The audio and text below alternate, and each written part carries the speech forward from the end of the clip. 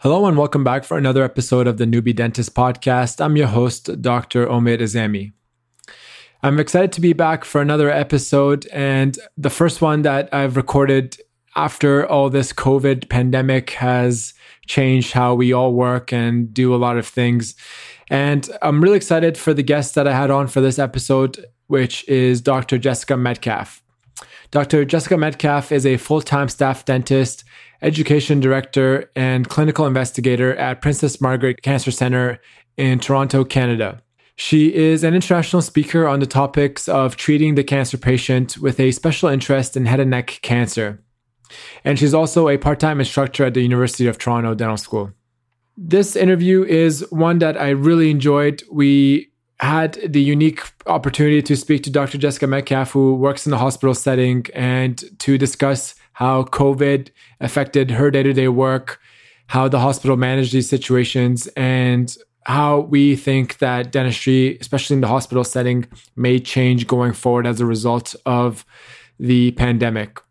Dr. Metcalf is also a coach and educator in the imposter phenomenon, and this is something that got me really excited because it is an area that I'm also interested in, an area that I know a lot of dentists may perhaps struggle with and may not have had identified as being imposter syndrome. And I think that a lot of people, as they go through and listen to our conversation in this interview, will certainly relate to different aspects of it.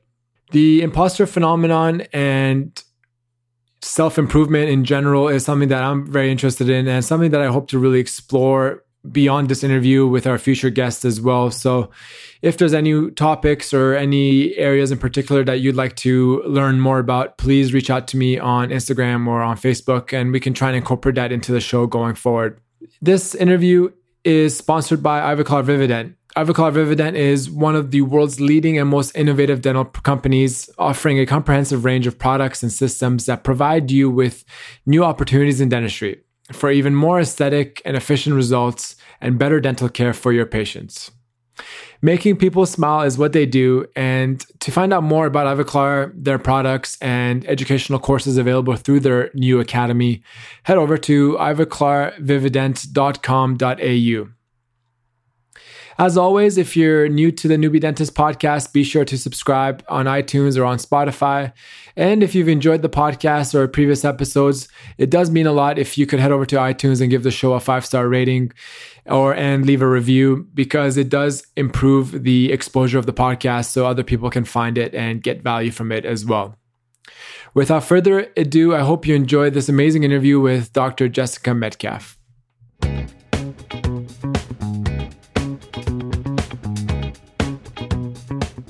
Welcome to the Newbie Dentist Podcast, giving a voice to young clinicians worldwide. The Newbie Dentist Podcast aims to be the dental industry leader in in-depth, informative and motivational interviews with some of the world's leading clinicians, academics and experts. With your host, Dr. Omid Azami. So I'm here with Dr. Jessica Metcalf, who has kindly agreed to join us after a long day at the hospital working, and as promised to deliver some great content on a lot of things that we'll get into today. Jessica, thank you so much for being on. I've heard about you through some mutual contacts and things that we've had over the past few months, and I've been excited to kind of talk to you. So it's going to be a good chat today. I think we can cover a lot of ground and give a lot of value to some of the listeners out there. So normally, as you said, you've listened to a couple of these. Normally how I like to start these things is just a bit of an origin story. So if you can kind of take me back a little bit, tell me about why you chose to get into dentistry in the first place, kind of what motivations you had, and then we'll pick things up from there. Yeah, for sure. Thanks so much for having me. I'm really excited. So back definitely when I was 14, like age old story of I feel like becoming a dentist at times, is my family member. So my aunt, she is a dentist, and my parents were like in grade 9, you know what, take your kids to work a day. My mom was a stay-at-home mom. My dad was an accountant. And so they're like, go hang out with your aunt. And so I was like, okay, yeah, this is fantastic. So I went, and I remember falling in love with dentistry at that point in time. And from there on, from the age of 15 to 20, I was receptionist at her office. So I got to see the business side and I got to interact with patients. And from there, it was always like, okay, strive for dentistry, strive for dentistry. And so through undergrad, pushing through, and then went to Boston University for dental school. Came back in 2015 to Toronto, where I did a Mount Sinai residency, and then which brings me to today of being full-time staff dentist and education director at Princess Margaret Cancer Center in Toronto. That's pretty cool. So what was it early on that you kind of went into that practice in like grade 9 and kind of were drawn to dentistry? It was the interaction with patients and the way they left my aunt's office or operatory so excited for their smiles and so happy that they could leave there. Like you could just tell that innate reaction from when a patient leaves the office and is so happy with that smile that you could just tell them like that they're going to sit in their car for the next little bit and like peer into the mirror and like check their smile. And just knowing like even those patients where they were getting new dentures or new veneers or adjusting, just got their braces off, you could just tell when they were leaving that they were just so excited. And I am such a happy person. You will always catch me laughing and smiling. And I thought to myself, if I can not only make people laugh, but if I can make a difference, whether it's me sitting and communicating with them or being able to affect the way that they smile, then I'm game. And this is what I would like to do. That's pretty cool. And I've covered this, a little bit with some previous guests before. What was your decision coming out of, was it Boston College or Boston University? Boston University. Boston University to pursue a GPR versus just entering into private practice? Right. So originally the plan was when I left Boston University that I wanted to treat special needs patients under general anesthetic. And it's very interesting where your path leads. And I remember one of my rotations in 4th year where I went to a pediatric rotation where we were in the operating room. And I thought it was incredible that extractions, restorations, stainless steel crowns, all done all at once in that 2-3 hours. And I thought this is absolutely incredible. And so I started to look into potential programs for treating special needs patients. And through, again, talking with Boston University professors, they'd informed me about the program in Toronto. Yeah. And so I thought, okay, definitely need to look into this, and migrated my way back to Toronto. And then interests kind of changed a little bit. And I fell in love with oral surgery. And I applied to oral surgery 2 years in a row out during GPR residency and then afterwards, and didn't get in, but then was offered this position at Princess Margaret Cancer Center. Yeah. And it fills everything that I've ever wanted, where it's the medicine aspect, it's the dentistry aspect of it, and it's the complexity that comes with treating the cancer patient. So very different from private practice. I did dabble in private practice for a bit at my aunt's office as well for the first couple of years, but fully transitioned over to sole treating the cancer patient at the cancer center. Interesting, because you said of your personality type being like happy and always laughing, and this past year I've kind of we were talking about before in the pre-interview that I've been back into the hospital system and doing some hospital dentistry as well. And especially with either the special needs or, the cancer patients and things, it is tough, like emotionally because they're coming in, they're like in a bad spot, obviously. And, obviously our role is to try and help them out and get them through and provide the services and things that we can to help them. How do you cope with that kind of like emotional burden and stress, like seeing these patients all the time? Right. So I have a great team at the hospital that makes a huge difference. We're able to lean on each other a lot. We go over all of our cases together. So just as if there's head and neck rounds, we do our own dental rounds outside of that. So there's a consistency with treatment, and that the patients ultimately are getting what they need to prepare themselves pre-treatment. And so this is where it differs a little bit from private practice in the sense that we tend to potentially be a bit more aggressive because we're looking down the line with osteonecrosis, post-radiation caries, specifically for the head and neck patients and where radiation doses will be. So I rely on my team a lot for that. I take home, regardless of your experience, whether you're in private practice or in the hospital, you take home that personal experience on whatever that patient brings to your office as well. And there are definitely days that are more difficult than others, but ultimately I can see that the patients are grateful that I'm able to help them and get them ready for their treatments. Yeah. So that's a huge aspect of it. And knowing that I get to see them pre, during, and post and help them along the way the entire time. And from their side, they know that I'm there. That makes it all worthwhile at the end of the day. Now, outside of the hospital, I do jujitsu. Yeah. So in a controlled environment, I get to beat people up.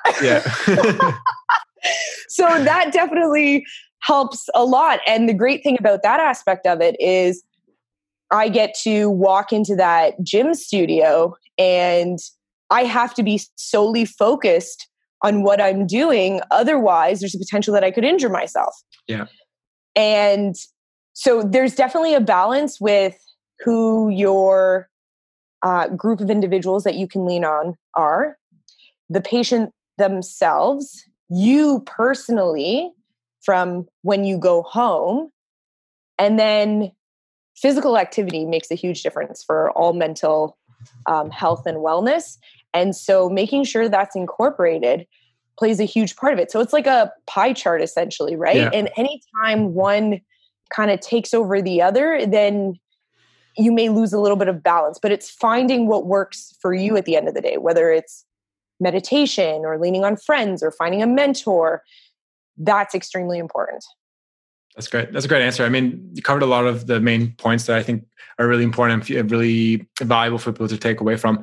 One cool thing about the hospital setting, like they touched on as well, is the team, which I found was really lacking in private practice when you're kind of just by yourself in a room and just have some, you have some nurses and things like that to lean on, but having a team of clinicians and things they can bounce ideas off of or go to for support is pretty cool. And one of the main draws of, I guess, hospital dentistry or even oral surgery, special needs dentistry, those types of hospital-based specialties are pretty cool in that regard because you're not isolated in that way.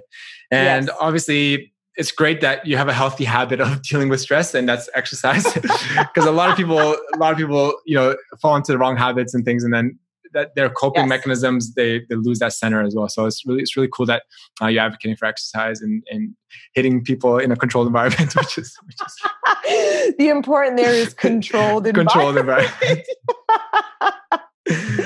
That's great. So obviously I haven't, I've actually, normally what I do is I batch interviews. So I record a lot of interviews and then it goes a few months and I haven't recorded one.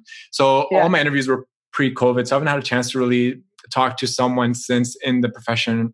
So tell me a little bit, obviously we talked about before a little bit, in the hospital setting, it hasn't changed too much for you, but from what you're hearing from your colleagues, from patients coming in, the perception towards coming into the dentist, risk of aerosols, the availability of PPE and all that. There's a lot to kind of digest. What's it been like for you guys in Toronto for the past few months?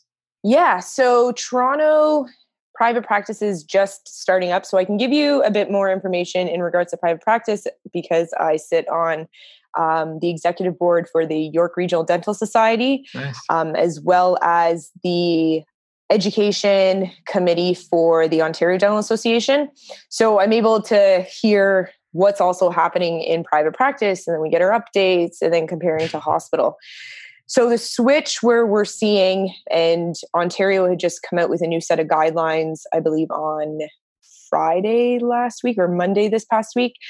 And we're seeing now that we're able to return to practice and you're allowed to do more than just emergency-based treatment.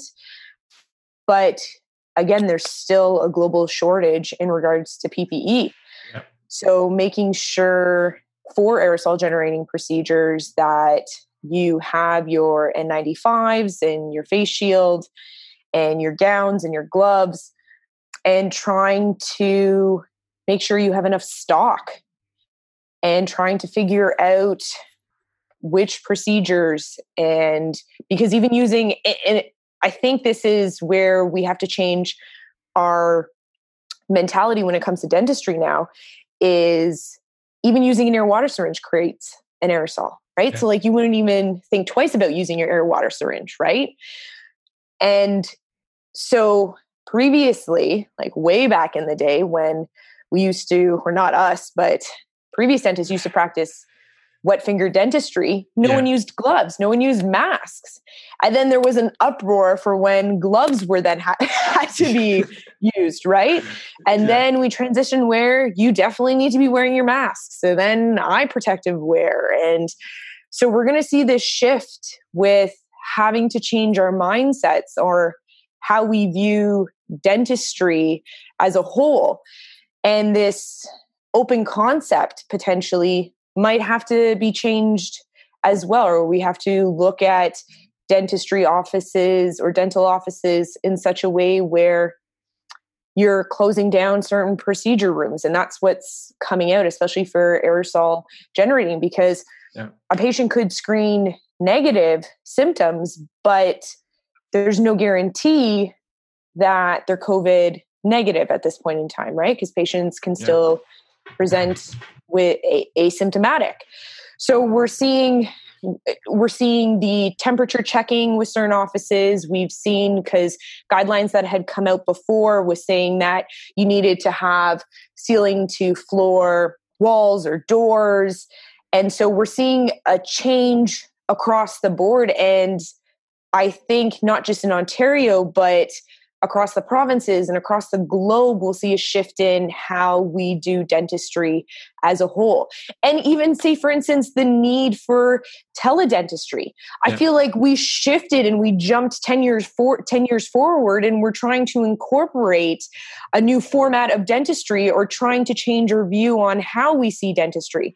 So being able to communicate with that elderly population to try to mitigate the risk of having to travel, because it's not necessarily the fact that they're then able to jump in a car and come to your office, wait in the car, text when or call when they get there, and then social distance when they're in the waiting room and limit the amount of patients in the office. But this individual might have to commute using public transit. Which means that they're more at risk. Are these individuals, or do they have accessibility to masks as a protection, if that's what the governments are saying, that when you're out in public to also help protect yourself and others is wear a mask, right?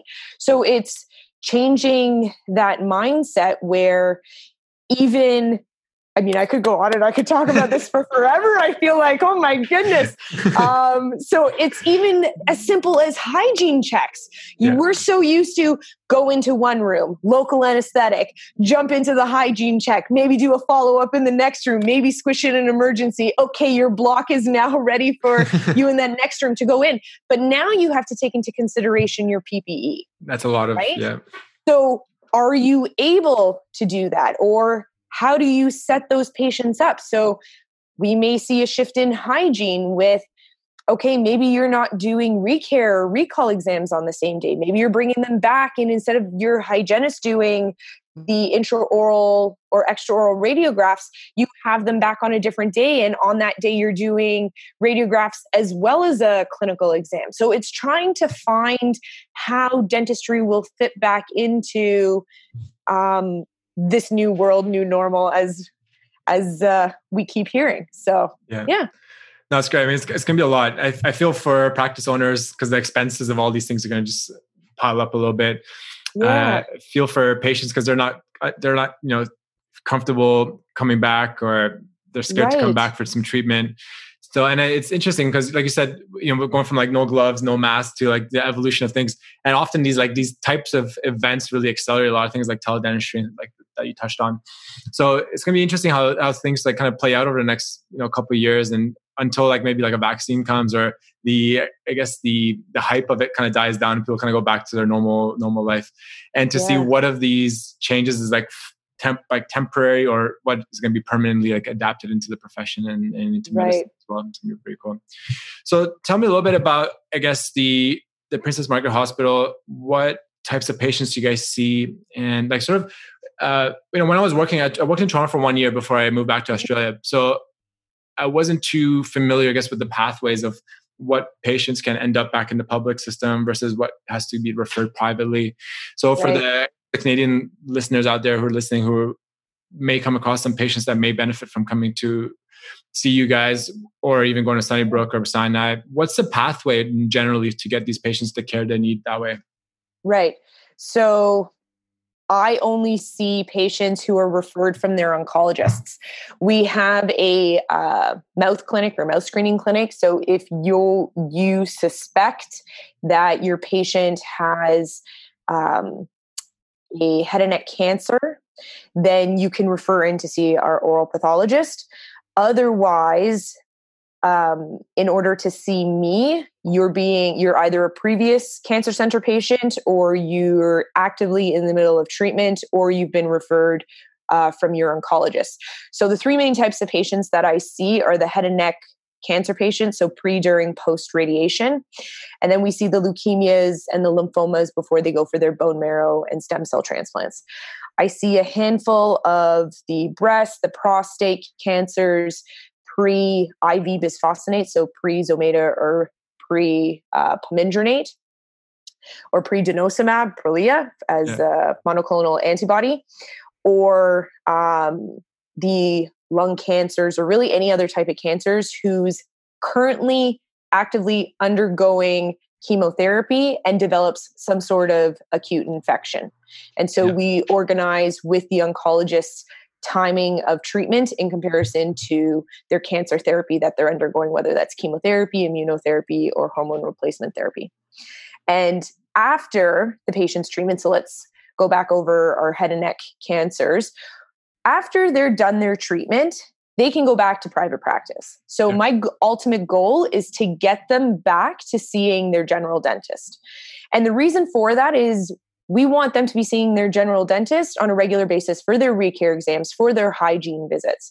And so I've recently started lecturing about treating the patient post-radiation therapy, because I know dentists can be a little uncomfortable with treating or unaware of certain aspects that can be contraindicated with treating the radiation patient afterwards. And so specifically for the head and neck radiation patients, you need to be concerned about where their dose was and to what extent or how high their dose was to that specific area. So for an example, let's say you had left tonsillar squamous cell carcinoma with a neck node involvement. So you need to be concerned about all the molars on the left side, maxillary and mandibular. And we see the patients pre to determine if that area, do we need to be aggressive with taking out those teeth? Now, I could go over the entire list of what's the reasoning for and what are the point form notes on what we're looking for, but that's, I can send you a paper if people are interested on that. Just a quick question on the ORN stuff. Because we see a fair few of these patients here at the oral surgery department as well in Melbourne Dental Hospital. Yeah. What's your protocol there? Is there any discussion on like hyperbarics and any of that kind of stuff available to you guys? Or is it just like pre-op antibiotics, or what do you guys what's your protocols? So I'm going to ask you a question. Is this patient diagnosed with osteoarthritis necrosis right now, or are we trying to prevent it, or what? There's so many. I should have framed it better. So they've come to you after they've had radiation with a tooth abscess that needs to come out, unrestorable tooth. And so you're planning extractions in a patient who's had radiation, and you have the radiation maps and things like that. And it's on the board, like say 45 grade, 35, 45 grade. Is there a protocol that you follow to like minimize ORN risk? Or is like, if the radiation's been done, it's been done, there's not much really that has huge alterations of the outcome? Very good question. Very controversial. So people who are listening in 100% are going to comment both ways. So 35 to 45 gray, I feel completely comfortable extracting teeth without sending the patient for hyperbaric oxygen chamber or so HBO, or potentially Pentaclo. So which is pentoxifylline, clondronate, and tocopherol. So between even 35 to 50, 55, I feel quite comfortable extracting teeth. I'll push the 55 limit in the maxillary because maxillary risk of ORN is significantly lower versus the risk of mandibular ORN. So I reach out to the radiation oncologist, I get my dosimetry, and then from there, I give the patient the option and the risks and complications associated with extracting a tooth. Now, if this tooth has been actively infected in the past, periodontally involved, realistically sending them for HBO or Pentaclo isn't really going to help things. I'm going to extract that tooth. If the patient develops ORN, do I send them to HBO or the potential for Pentaclo? Yes. So we have a late effects clinic where a radiation oncologist sees our ORN patients, whether it developed either spontaneously, post-extraction, or even from trauma sometimes, because sometimes you can get osteoarterial necrosis from eating Tostitos chips in the mylohyoid area because the tissue is so thin, unfortunately. So it's very controversial. I wouldn't probably be the best person to talk. I feel like an oral surgeon would be able to give you more on the research aspect of osteoarterial necrosis, because even for our oral surgeon who's in our clinic, if there are certain cases that I don't feel comfortable with, I still refer to him as well. Yeah. That's good. It's good to just kind of just compare, because we're the opposite sides of the world, and just make sure, but just to see like what's happening out there. Yeah. Well, I mean, so here's the thing, like osteoarterial necrosis or ONJ, because then now we've got medication related osteonecrosis of the jaw, right? So like there's so many different stagings that are out there too. Like you've got Marks who stages ORN with or in conjunction with HBO. And then you've got Notani who's then staged it without HBO, but certain ones or certain authors who have come out with it are based on clinical exam only or radiographic exam only. And if it involves the inferior border of the mandible. So unfortunately, we don't have specifics on ORN at this point in time. And unfortunately, in order to cure cancer where a patient is going for radiation, if they need that high of a dose, they need that high of a dose. Now, radiation has improved. Yeah, radiation has improved immensely. Like back in the 90s and early 2000s, it was still radical therapy. So that patient that I talked about as an example before, if they had that left tonsillar squamous cell carcinoma with their nodal involvement, their entire head would have been blasted essentially. So at that point in time, dosimetry would be non-existent because the entire maxillomandible would have been involved, right? Yeah. Now we have IMRT, which is intensity modulated radiation therapy, where we can get those dosimetry mapping from the radiation oncologist to narrow down and be specific with, okay, can we place an implant? Can we do extractions in this area? Is the dose low enough? What are the patient's risks? So the great thing about it is that post-radiation, we can still assess those, or we can assess those areas and kind of map out a bit better. Yeah, that's great. I mean, it feels like it's still somewhat of an inexact science. We're still developing those protocols and things like that. So. I don't want to say inexact science. Yeah. It's developing. Developing. It's developing, and as more cases and as things change, I mean, that's science, right? Yeah, that's science in and of itself. Is you do an experiment, you see what happens, you do a STEMIC review, you see what those outcomes have been. So, yeah. So before we kind of move on to some of the stuff outside of dentistry, I just wanted to ask you sort of if you have, like 5-year, 10-year kind of plans and where you think your like career is going to evolve, or like certain career goals and stuff that you have for yourself going forward? Yeah. I mean, I don't know. Pre-COVID, I was like the 20-year mapped out person. Like friends would always comment being like, Jessica, I don't think I've ever met anyone who plans as much as you do. Like, I'm the type of person that, like, if I have a day off, I'm planning when I'm going to nap during the day. Yeah.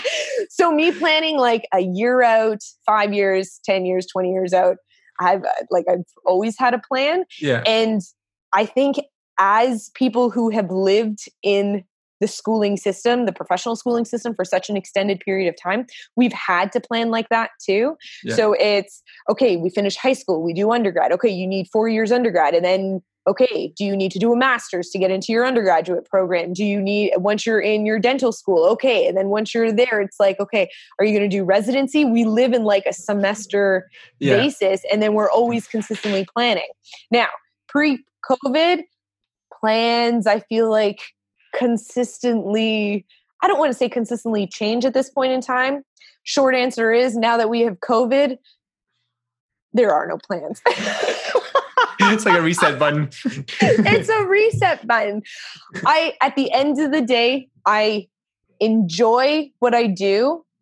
I love the clinical. I love the non-clinical. So I'm also being education director at the hospital. We have a new fellowship program at the hospital that started this past year.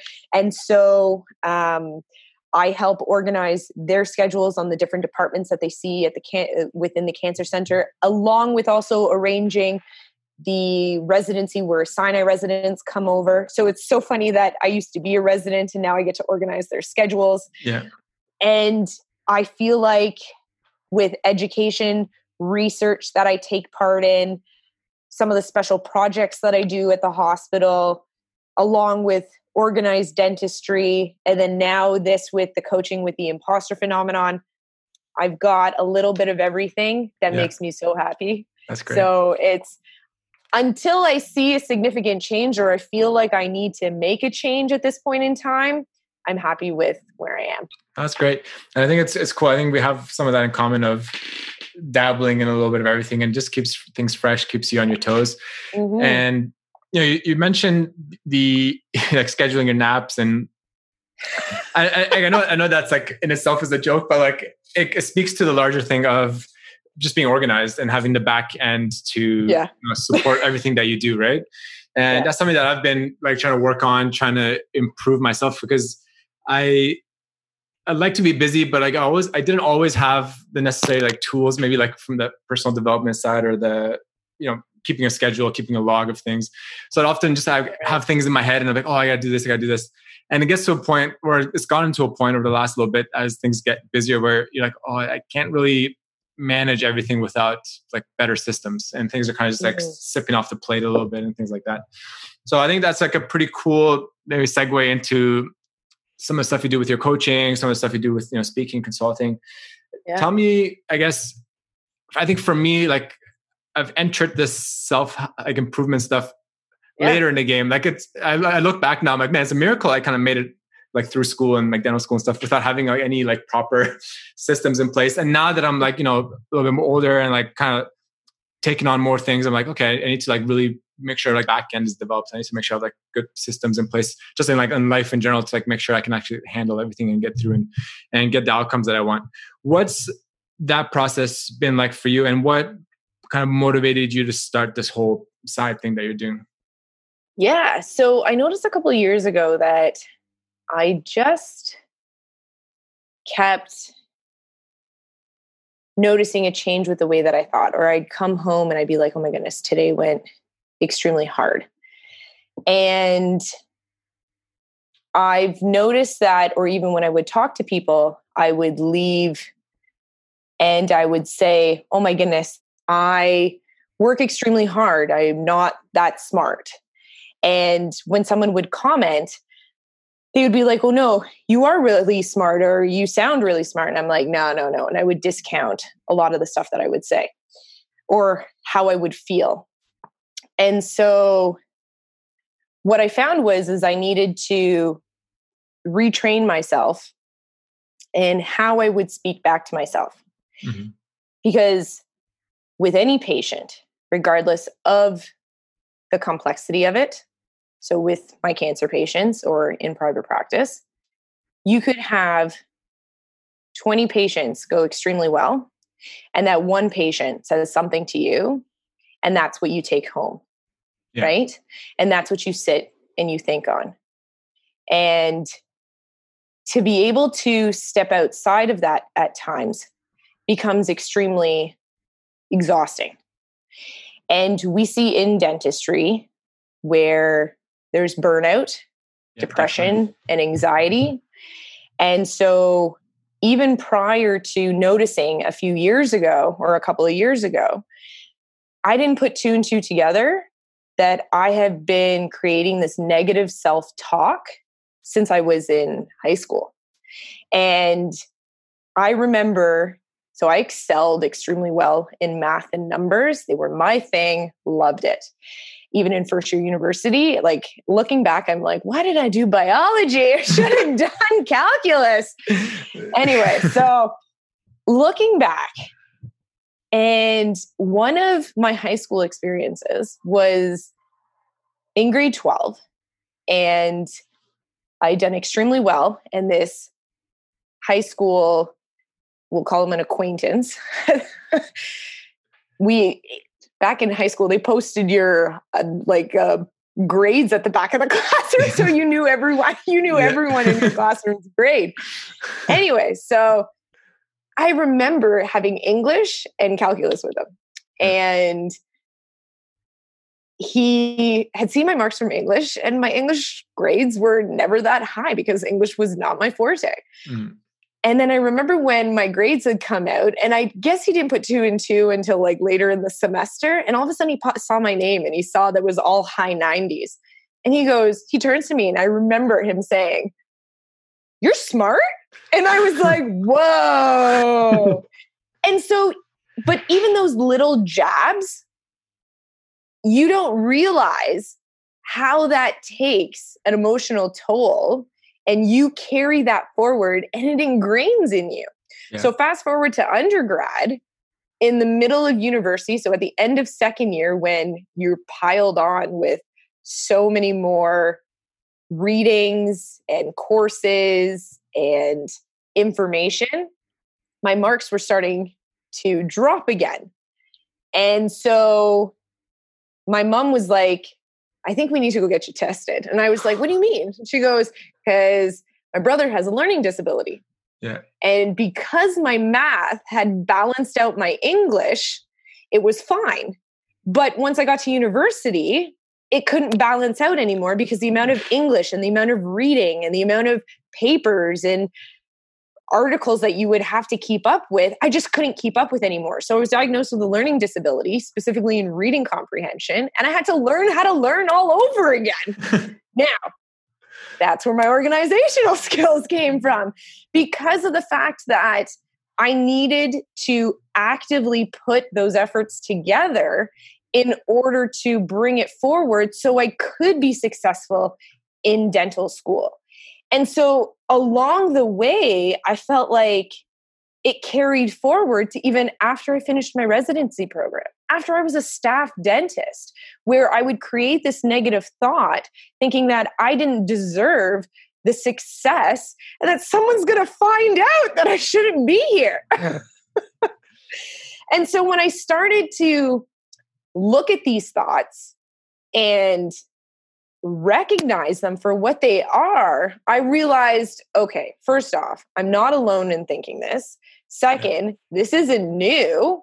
And third, I can work through this. I don't need to feel like this all the time. I don't need to keep thinking this all the time. And when I respond to comments, when people tell me or compliment me on certain things, I can say thank you instead of trying to figure out an explanation on why I did what I did. That's great.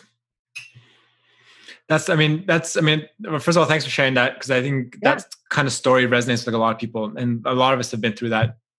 And like I said earlier, it's amazing that, you can accomplish so much and still be like, am I like smart? Am I like, because it's all relative, right? And I tell my friends, tell my friends here all like, one of the things I'm realizing now in life is like everything is so relative of like your immediate surroundings, who you're with, who you're in a room with, and how that affects how you see yourself in like society or within your peers and things. Yeah. And a good example, like, I mean, in Australia here, for example, the Max program is like dual degree. So it's kind of like the UK model where they go to undergrad, they go to dental school, they go to med school, and then they apply and get into MaxAct. So it's a pretty lengthy process to get through.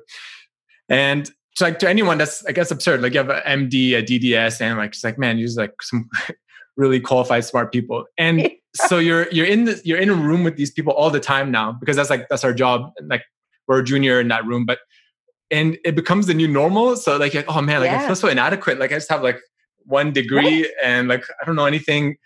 And you very quickly lose sight of like broader picture of where you are on like the grand scheme of things. And that can have a big impact on your psyche and things.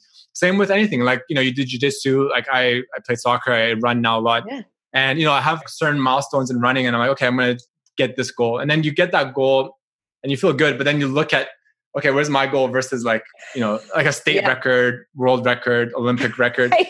And you're like, oh man, this is like such an insignificant accomplishment. Like, so that is it's very easy to, if you have that mindset of comparing to immediate or always looking up versus looking back down to like looking at how far you've come along in any particular event or exercise or study, it's so easy to like lose sight and like kind of like lose the significance of like your accomplishments. So I think a lot of us can definitely resonate with all this.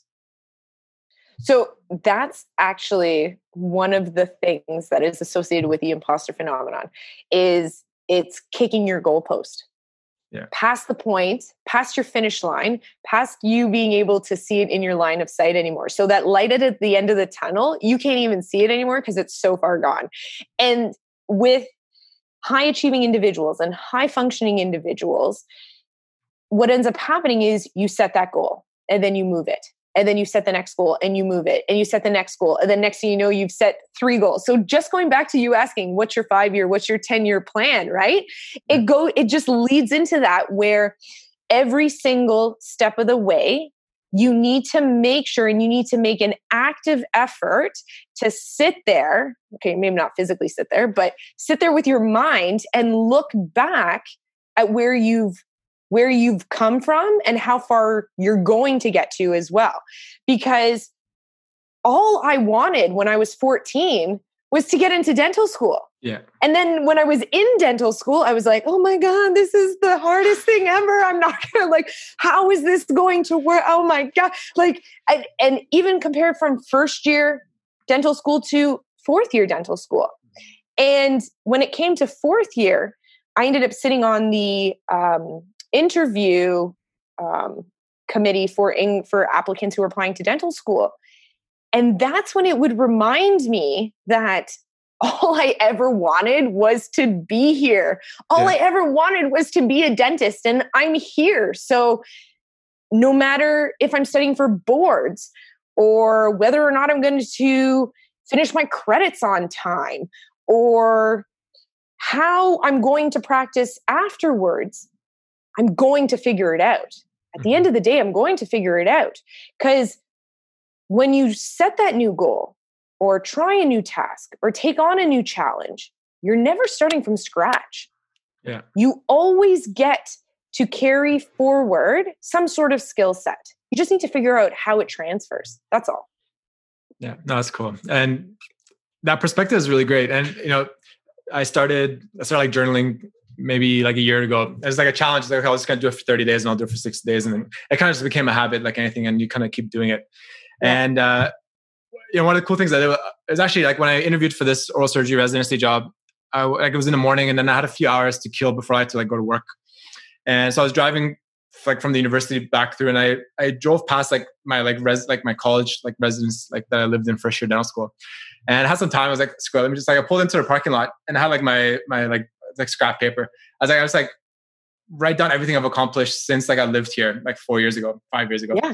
And it's like crazy. Like you're like, oh, I did this. And that's like such a cool way to like remind yourself of like, to like give yourself some like respect for like the things you've done and not always be like looking for the next thing. But it's like a blessing and a curse, I feel like, because it's our ambition and our drive that gets us forward, but it's also 100%. It also like messes with us because we're always like, what's next? You're never like, okay, I'm here now. I'm like, I've made it. Like, let me just like relax here. No, there's never such thing. Not with that mentality where you're like, oh, I've made it. No, you've never made it because you're already on to the next thing, right? Yeah. I'm so glad that you brought that up, my achievements, actually both things, my achievements and journaling, because that makes a huge difference to begin with. So one of the exercises that I tell people to work on and to do is to list their achievements, but to do it not just in one sitting, because you need to do it over, let's say, a period of a week. Because I want you to write down not just your achievements within dentistry, it's your achievements without life, right? Yeah. Or even now with what's going on. And based on when you choose to start that list, you're going to have an emotional reaction to it as well. Right? So whether you're stressed at that moment in time, you're going to write certain achievements down. If you're at the end of the day and you're tired, you're going to be writing different achievements down as well. So it's one thing to write down your entire resume and write down your CV, but it's another to actually look back. Like if you want to write down on that achievements list, you put on pants today. Geez, you put on pants today, right? Yeah. Like it's one of those things where you're a good mom, you're a good partner. You're like, it's not just that perfectionist mentality where it's just in the profession. You have so many achievements throughout your entire life, whether you're a caregiver, whether you remembered your password for something because make you change it and update it every 3 months. Like it's one of those things where you need to realize you're a human at the end of the day, and that each goal, you may not see it as that massive accomplishment where it goes back to, oh, I've made it, but you've made it this far. So you've definitely made it. I think taking a moment to, like I said, we always do kick the goalpost forward and have these like goals. Yeah. But even though if it's temporary, like it's really important to like celebrate and enjoy something when you like accomplish it as well. 100%. Because before like instantly like saying like I'm notoriously bad at this because I'll set a goal like running, for example. Like I'll have like a goal and I'm like, I get it, and then the next day I'm like, okay, what's the next goal, guys? Like I'll message my running group with like our friends and I'm like, all right, well, should we aim for this next or should we aim for this? And like, man, just like let it go for a couple of weeks and then we'll think about it. Exactly. It's like enjoying that in like even your running goal. It's like, let's say you ran a mile today and you're like, yes, I accomplished it. And you're on like, okay, I'm going to do 2 miles tomorrow. And it's like, okay, well, I just accomplished one. Why don't I do a mile every single day for a week or 2 weeks? Because that's an accomplishment in and of itself, right? Yeah. The consistency. That's a good one. And that's right. And that's where it goes back to, just like you said with the journaling, you said it for 30 days and then 60 days. I didn't change the way that I felt or had these thoughts. I didn't go on an eat, pray, love adventure where I took 6 months off and I disappeared for a little bit and was in my own little box and just made it happen. No, I practiced a little bit each day. And for journaling, I found so I've always flip-flopped back and forth between journaling. As a little girl, I'm going to say a little girl. As a little girl, I always thought it was Dear Diary and like, what did Jessica do today? And anytime I would go back to like, or I missed a few days, I'd feel like upset at myself. But now journaling, when you bring it forward, when I had started it again, it was all like the negative thoughts that I was feeling. And you need to make sure you're also incorporating either neutral thoughts or positive thoughts as well. Mm-hmm. And in order to do that, you have to reflect on an entire day if that's what you're choosing to write about, or an entire week. But you can't just write about the negatives, because let's say you're deciding to journal at the end of the day or bright and early in the morning. If you're only journaling about the negatives or how you did something wrong or how you feel like you quote unquote failed, that's going to either start your day off on the wrong foot, or when you go to bed, you're not going to be able to go to bed because you're just going to be stuck in your head the entire time. Yeah. So journaling is to help get those either thoughts down on paper. So then, especially at nighttime, if you're trying to get to sleep, so then you don't have to remember or try to remind yourself. You're like, okay, I got to remember this in the morning, right? And to start your day, it's you telling yourself, I got this. I'm going to figure it out. Yeah, that's great.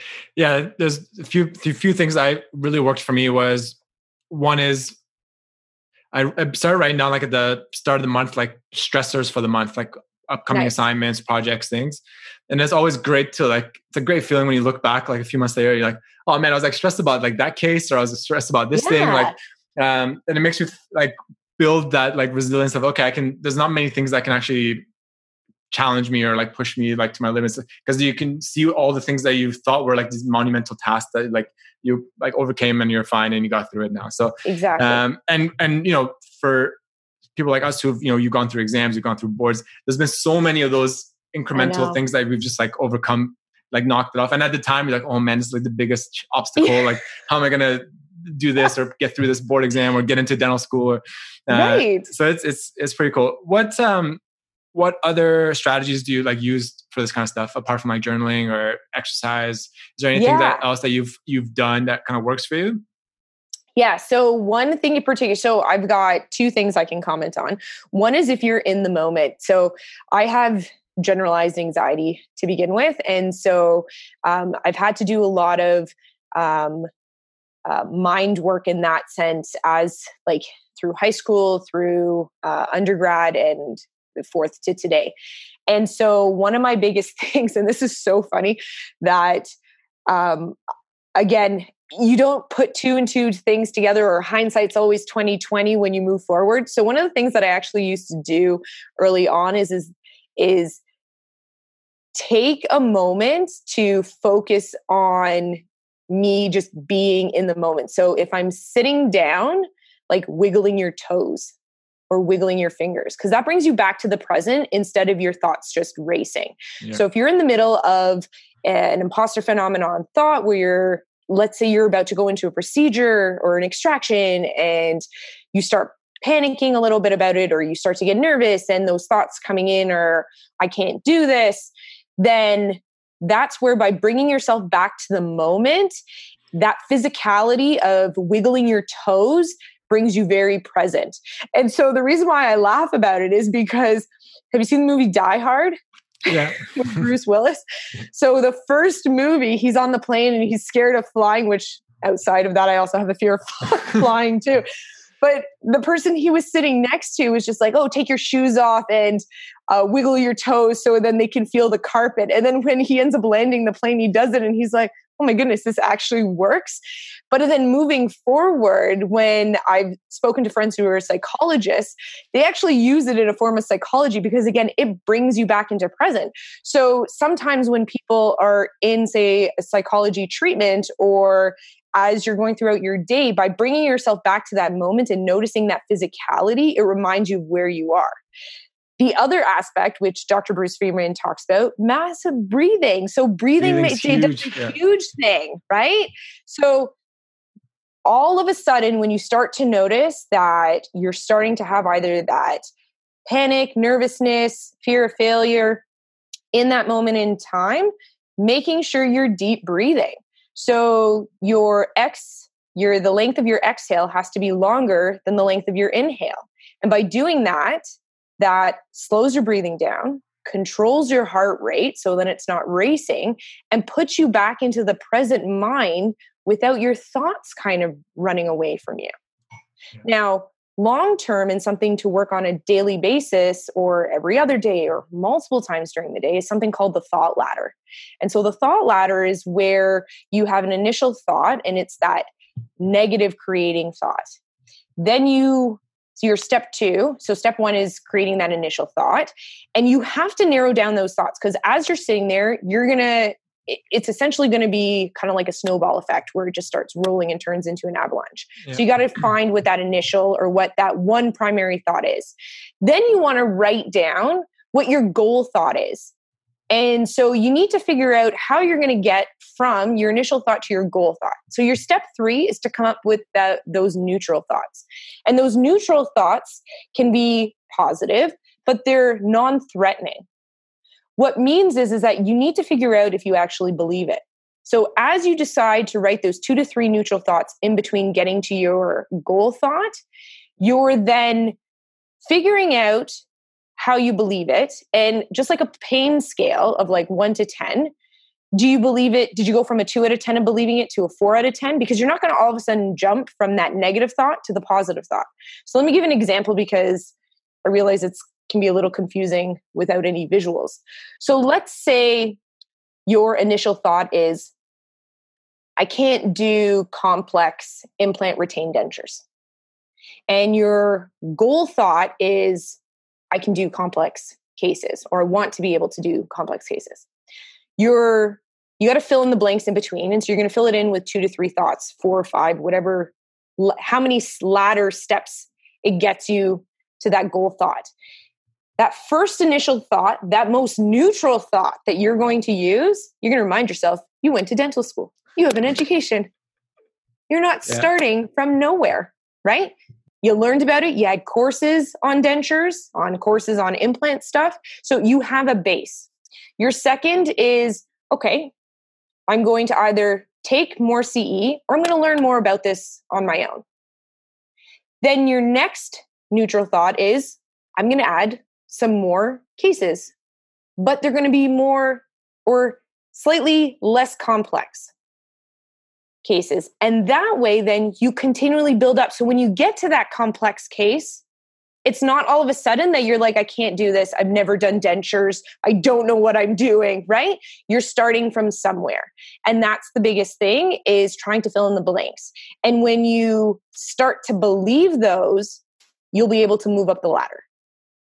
That's awesome. I think that's a great way of thinking about it. It's kind of like the inertia thing, right? Like if you're like, you want to get the ball rolling. Okay. You're not just pushing against the wall, but like, okay, let me get it rolling, and then I'll get momentum along the way, and I'll kind of pick a few things up along That's the way. exactly it. That's cool. That's great. Thought ladder. I'll write that down. So in terms of when it comes to, I mean, you're doing this, the coaching, some consulting, and talking about all these things with the imposter phenomenon, imposter syndrome.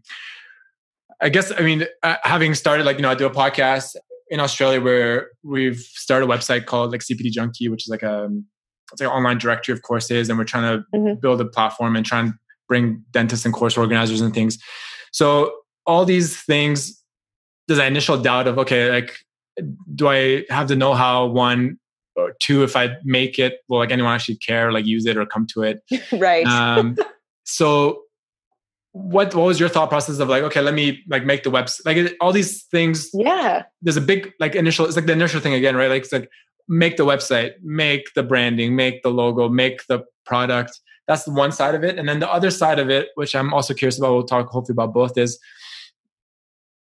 even like myself, I learn a lot of stuff that's like for my own personal use, and I use it in my own life. And when it comes to giving this advice to other people, perfectly fits into the imposter syndrome of like, well, who am I really to like tell someone to do X, Y, and Z? Right. Because I'm not like an expert in any of those things particularly. Yeah. Whereas maybe I've put in like a lot of hours where I can save someone a lot of time and just be like, even for whatever, like dentistry, for nutrition, running, side, like starting a podcast, whatever it may be. What got you over the hump in both of those aspects for starting this whole side project? So the first thing is figuring out your niche, like what that specific and who your target audience is. Because you could come up with this idea, but if it's too broad, it becomes extremely overwhelming, and you can't set those goals, but the specifics within those goals in order to try to figure out how it's going to be successful. So I remember even like 2-3 years ago when I was just like, oh, like I love sitting down with patients, and I love having conversations and education and getting out there and lecturing. And I decided, of course, because this is being in science is what we do. I'm like, I'm going to just keep researching and I'm just going to keep finding information. And so originally it was like, okay, I want to talk about people with my story about anxiety and how I have overcome my anxiety. And then I started to narrow it down and I'm like, wait a second, it's not anxiety, it's the imposter phenomenon. And so I had narrowed it down. I had done more research, and it's always been in me where I'm like, okay, I need to get this out there. And so I thought about it and I started coming up with like some outlines. And then I think it was October, November, where I pitched the idea to a couple different people. And it was like a massive interest. And I was like, okay, so this isn't just me at this point in time feeling these things. And so I was like, okay, so I'm just going to start building from here on out. And because I had already started lecturing about treating the head and neck cancer patient and the cancer patient overall, I felt very comfortable with putting together a webinar. And that's when COVID ended up happening, and reaching out with Dr. Effie Habshaw, who's a prosthodontist in Toronto, and started Women in Dentistry. And I was like, we're looking for different subject or topic matters at this point in time to also kind of switch off that COVID brain, because with social media and the news media and everything, you're just inundated with COVID-19. And so I was like, you know what? This is, I think, the perfect time to be able to get this platform out there a bit more. And so that's what I've started to do. But being also confident in what you know is worthwhile is also, because if it means something to you and is important to you, 100% it's important to someone else. And you're not alone in feeling those things. So your platform with the education and the podcast, it's getting it out there. And if it means something to you and it comes across sincere as well, people are going to recognize that and want to be involved in your journey too. And I think that's so extremely important to know that each one of us are not alone out there, regardless if it's anxiety or the imposter phenomenon or not knowing how to do implant retained dentures. Like it's one of those things where there's someone out there, and so there's 5 different imposter types, and one of them is the expert. And it describes you thinking you need to know everything before you actually write that article or before you actually put that information out there and stuff, right?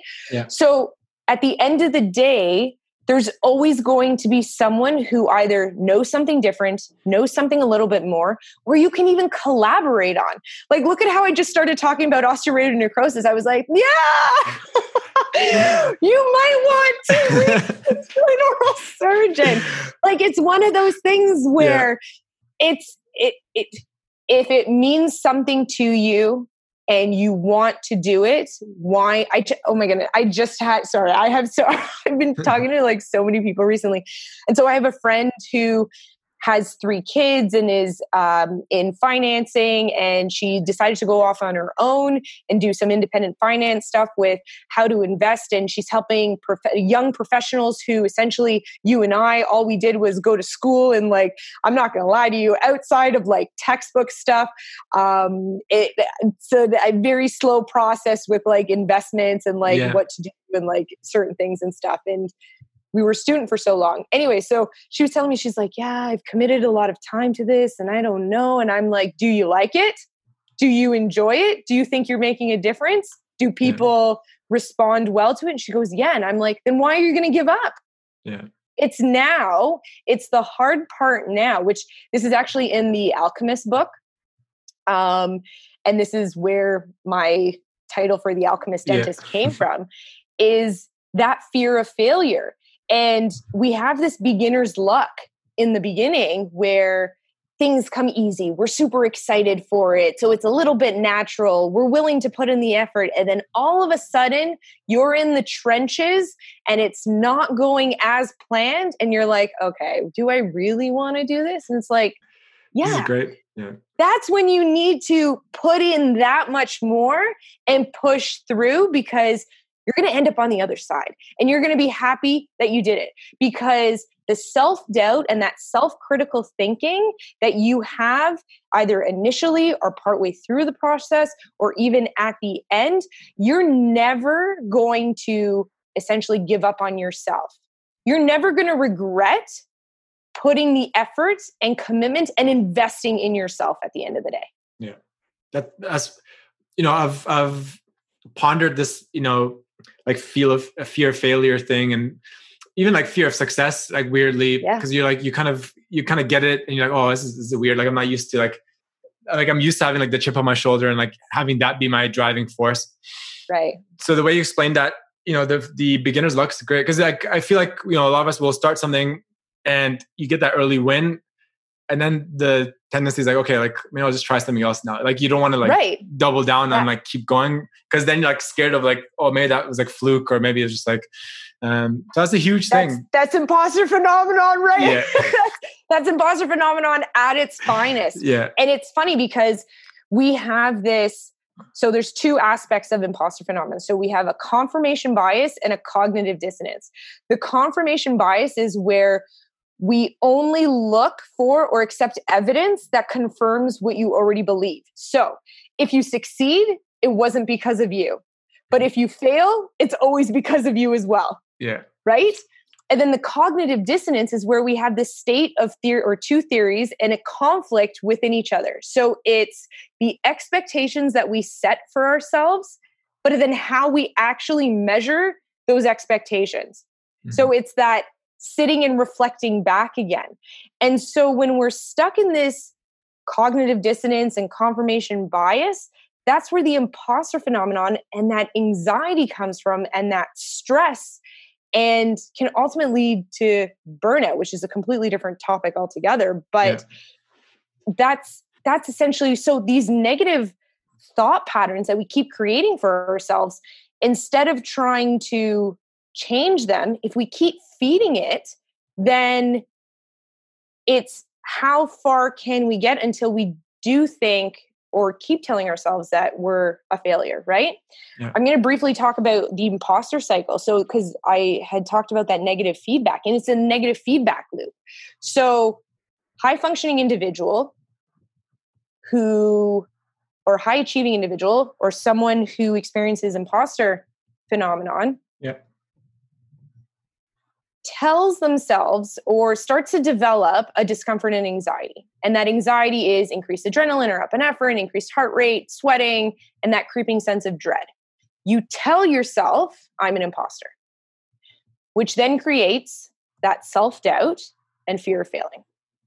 So that negative self-talk then forces us to drive for perfection, which then leads us to either overwork or avoid. So then the next time we look back at it, we chalk it up to luck. Now, regardless of those imposter phenomenon feelings or thoughts, we will succeed no matter what. That's the beauty of it. But we discount our success.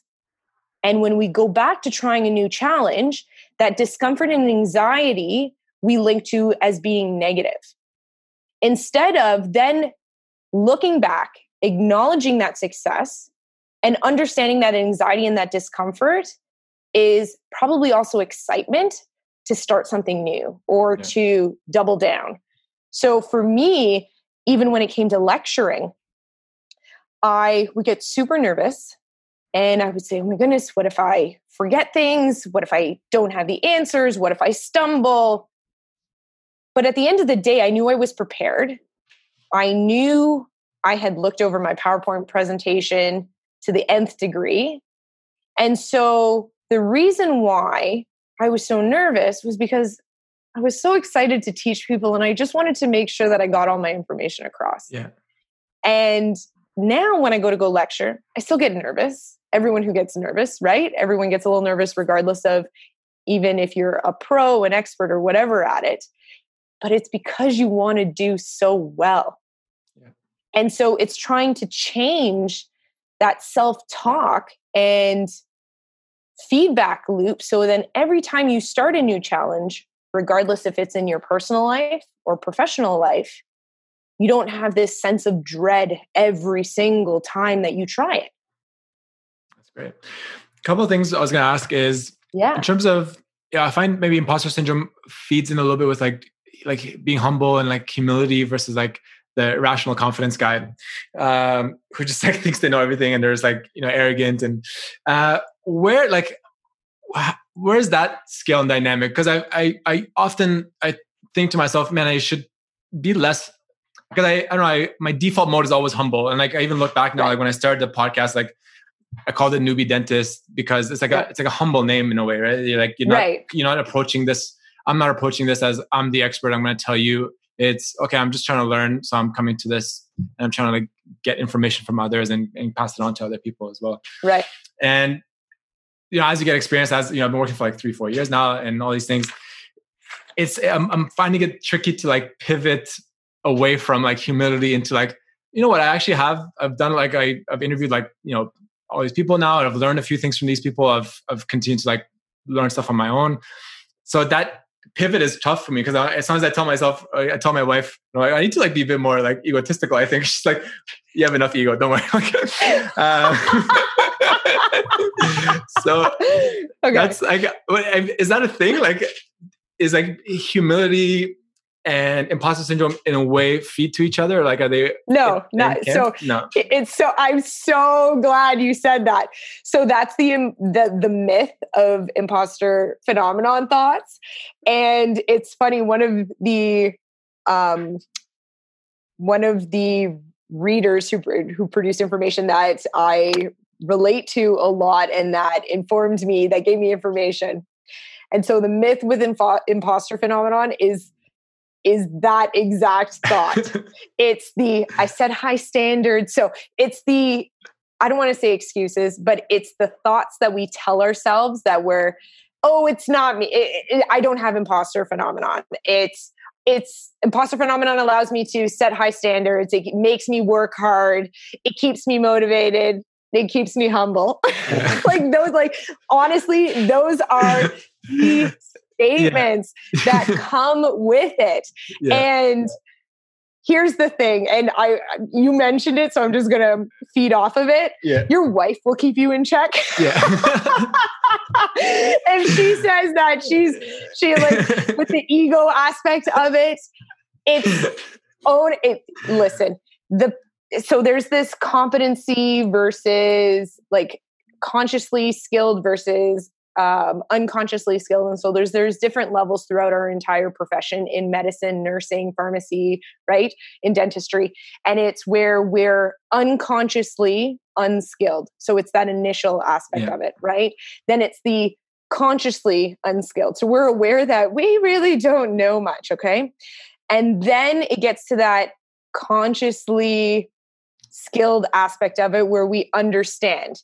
But those imposter phenomenon thoughts where we're now an expert, that's when we are thinking the aspect of, okay, if we keep telling ourselves that we're not skilled, it's going to make me learn that much more. I'm going to do the more research. I'm going to make sure I have perfection the next time. Like, it's one of those where then it leads us to that overworking or avoidance aspect of it. And when the overwork happens, we put so much energy and effort into it that the next time we try it or we think back to it, we don't think we'll ever be able to live up to what that was or be able to manage all of that stress that happened the last time we were successful. And the flip side with the avoidance is that we look back and we say, it's because of luck. I left it till the last minute. I winged it. Like it's the way we choose to talk back to ourselves. And so, you've done it for 3 years now. Like, that's incredible. Like, you have all of that information. So it then tells you that, okay, I don't know if it'll ever be perfect. There's going to be mistakes no matter what. We're all human at the end of the day. But it's the fact that I want to continue to learn and grow. Right? Yeah. That's the biggest thing. And that's dentistry and medicine and the different aspects of how do we grow and how do we continue to learn to benefit our patients or benefit our lives in general with what we want to do? Because as much as we want to plan 5-10 years out, it's okay if the plan changes as well. Yeah. What percentage of people do you think have some form or level extreme of imposter phenomenon in their, thoughts and their actions? Is it like everyone, or is it? So I want to say it's realistically any high functioning, any high achieving individual. And then we're on a spectrum of how often those thoughts and feelings and everything present themselves. Studies have shown that specifically when it comes to students and dental students, women or females tend to be more affected. And then later on in the dental profession, males tend to be more affected. Mm-hmm. Students in general has scored. So in 1998, Henny and al. Produced a study that 30% of the students scored as imposters, and that imposter phenomenon was the strongest predictor of general psychological distress. Yeah. And so we know, because of the competitive nature of getting into the program, right? And then it comes to what we do on a daily basis and our workloads and how we strive to be the best, that can be challenging. So I feel like at different aspects of your life, you can experience imposter phenomenon regardless. And so it's trying to figure out, okay, if it happens, it's okay. And I'm not alone. I feel like that's the biggest takeaway. And it goes, so for example, going back into fourth year and that transition into practice, all of a sudden you were in fourth year, you got your radiograph checked, you got your prep checked, you got your restoration checked and occlusion, like you got everything along the way. And then all of a sudden you were handed a degree, you walked across the stage and told, you're going to do it all on your own now. Yeah. Right? So anytime you're given a new challenge, a new task, that's when those feelings start to develop.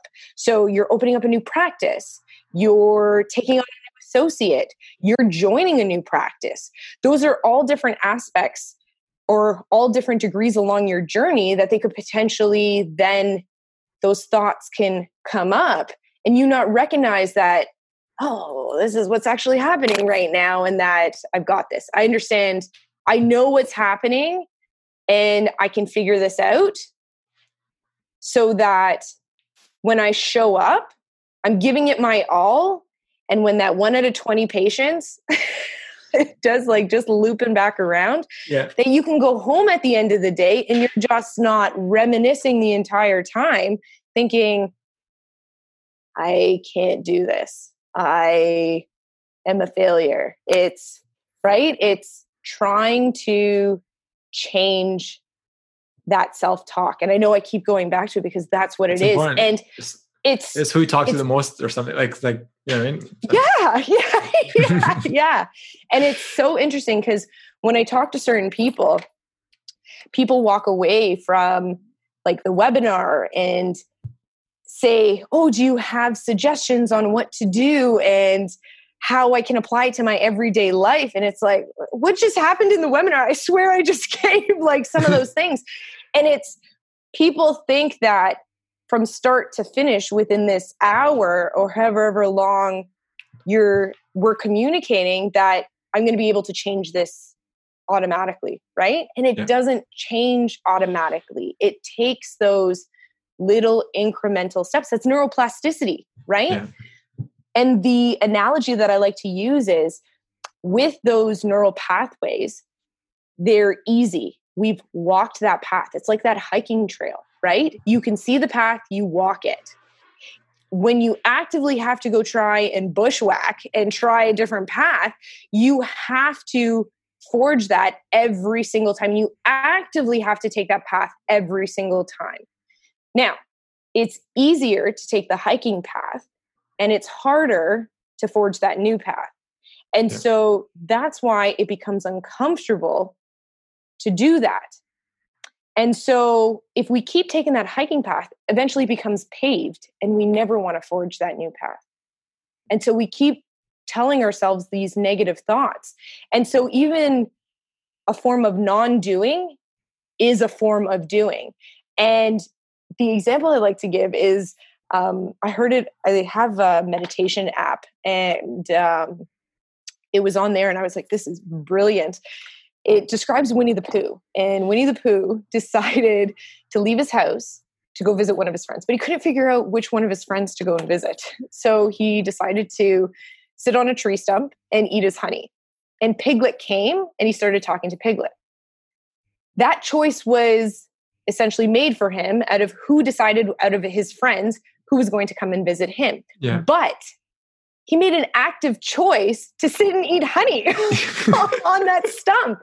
So his form of non-doing was you still actually doing something. Choice. So when you choose to create that pathway over and over and over again of you leading down that imposter cycle, it's going to be that much harder every single time you try something new, try a new challenge. Those thoughts come up to take that new path because you actively need to do that.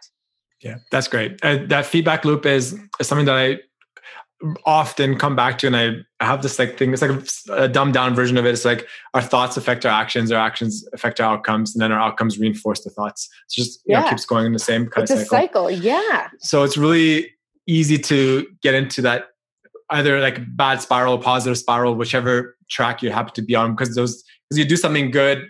It's like, you eat well, you feel good, and then you keep eating well, you feel better. And then vice versa, like the opposite happens as well. But that's great. I think that inaction, the avoidance is a big one that a lot of us face. I think I'm like that. I've definitely, because I like to wing things. Because you say winging, that like really resonate with me. Because if I'm asked to give a talk, I think we're like polar opposites in that I'll like go in and wing it. And I think the excuse is, if I wing it and if it doesn't go well, I'm like, well, I just winged it anyways. It's not like exactly. Yes. Yeah. That's cool. No, it's nice to, these are simple things that if you talk to someone like, okay, yeah, it's like, it seems obvious, but like, if you don't think about it that way, if you haven't like necessarily framed it that way, you don't think about it. And it takes some like self-reflection. I think that's a practice as well, to be like, oh yeah, that's what I do. And like having like the introspection to like actually be aware of these things that you do and those habits that you have. And I love the hiking analogy. Like the one I've heard often is like the ski tracks and things. And if you get off the ski tracks, it's like, it's hard to make a new track, but it's really easy to fall back into the same track. And that's like habits as well, right? If you reinforce habits over and over, then you have a good path. And then, so no, that's great. I think that was really good. This is stuff I love as well. So I get really excited to talk to people about it, both from the position of, now that I'm trying to not be an imposter, I dedicate a lot of time to this stuff, like just like not to like necessarily share with others, but just like for my own personal things. And a cool thing actually, like I give my wife a hard time, but like, because I'm always like, listening to a podcast or like watching something on YouTube about this kind of like, and I remember it was like maybe a year and a half ago, she's like, you're always like reading this stuff, but like when are you gonna actually like implement something? And I'm like, so I was like, yeah, I love them. Like, I love the comments. So now I'm in the implementation stage of like what I've learned. So that's amazing. So it's good. Yeah, I think that's growth. Yeah, that in itself is a good point, right? You can sit on YouTube and watch like cooking videos, but like you got to actually start cooking at some point, right? Like, yes. It's not going to magically happen. Right? Exactly. Yeah. Good stuff. Anything else you want to touch on with, I guess like any like upcoming projects and stuff with your Alchemist Dentist that upcoming, like any podcasts, any talks, any things that we can look forward to? So I've just recently done another podcast as well. That'll should be coming out in July. It's called The White Coat Academy. And then I will have an imposter phenomenon workshops starting. I haven't solidified dates. The original date was mid-June, but I've got to postpone that a little bit. So it'll most likely be beginning of towards the end of July, beginning of August will be the new date. And what it is a 4-week program of essentially conquering and managing that mindset. And so that's the goal. So if you're interested, you can check it out. It's on my website at Dr. Jessica Metcalf. In person or I guess virtual or like? It'll be virtual. Okay, cool. It'll be virtual. So there'll be a description up there of what the workshop will be. Cool. And it's a limited seating with it as well. Because I like stuff being interactive. But if I'm always up for coaching. So if anyone's interested for one-on-one coaching in regards to imposter phenomenon and trying to change those thought processes, I'm also doing that as well. And you can sign up for a time on my website as well. Good stuff. So I'll if you can send me a link to the White Coat Academy episode when it comes out, and when you have your dates and stuff finalized and links and things for the workshop, let me know and I can post it in the show notes and for the episode as well. That'd be great. Thank you so much for coming on. That was a great chat. I think it's I listen to all these other guys doing podcasts and they're always like, oh, it's like free therapy. So I was like, so that was pretty good to implement some thoughts and get some answers and things like that. Yeah. I'm like, you're jotting notes down for yourself or to ask questions later. I love it. That's awesome. There's no doodling going on here. This is all very serious. No, I can tell when someone, it's funny, you do enough Zoom stuff, especially in the COVID era, you can tell when someone's doodling, someone's off reading stuff or definitely not in the meeting. And so you can tell that when you were actively you were, that's awesome. I love it. I gotta get some value out of it too, right? 100%. That's the whole point of doing these things too. Right? Yeah. It's not all community service. So I love it. Excellent. Thanks for coming on. Thank you for tuning in for another episode of the Newbie Dentist Podcast. Please be sure to subscribe and head over to iTunes and give the show a 5-star rating. For all show notes and to access all previous episodes, head over to www.newbiedentist.com. Have a great day.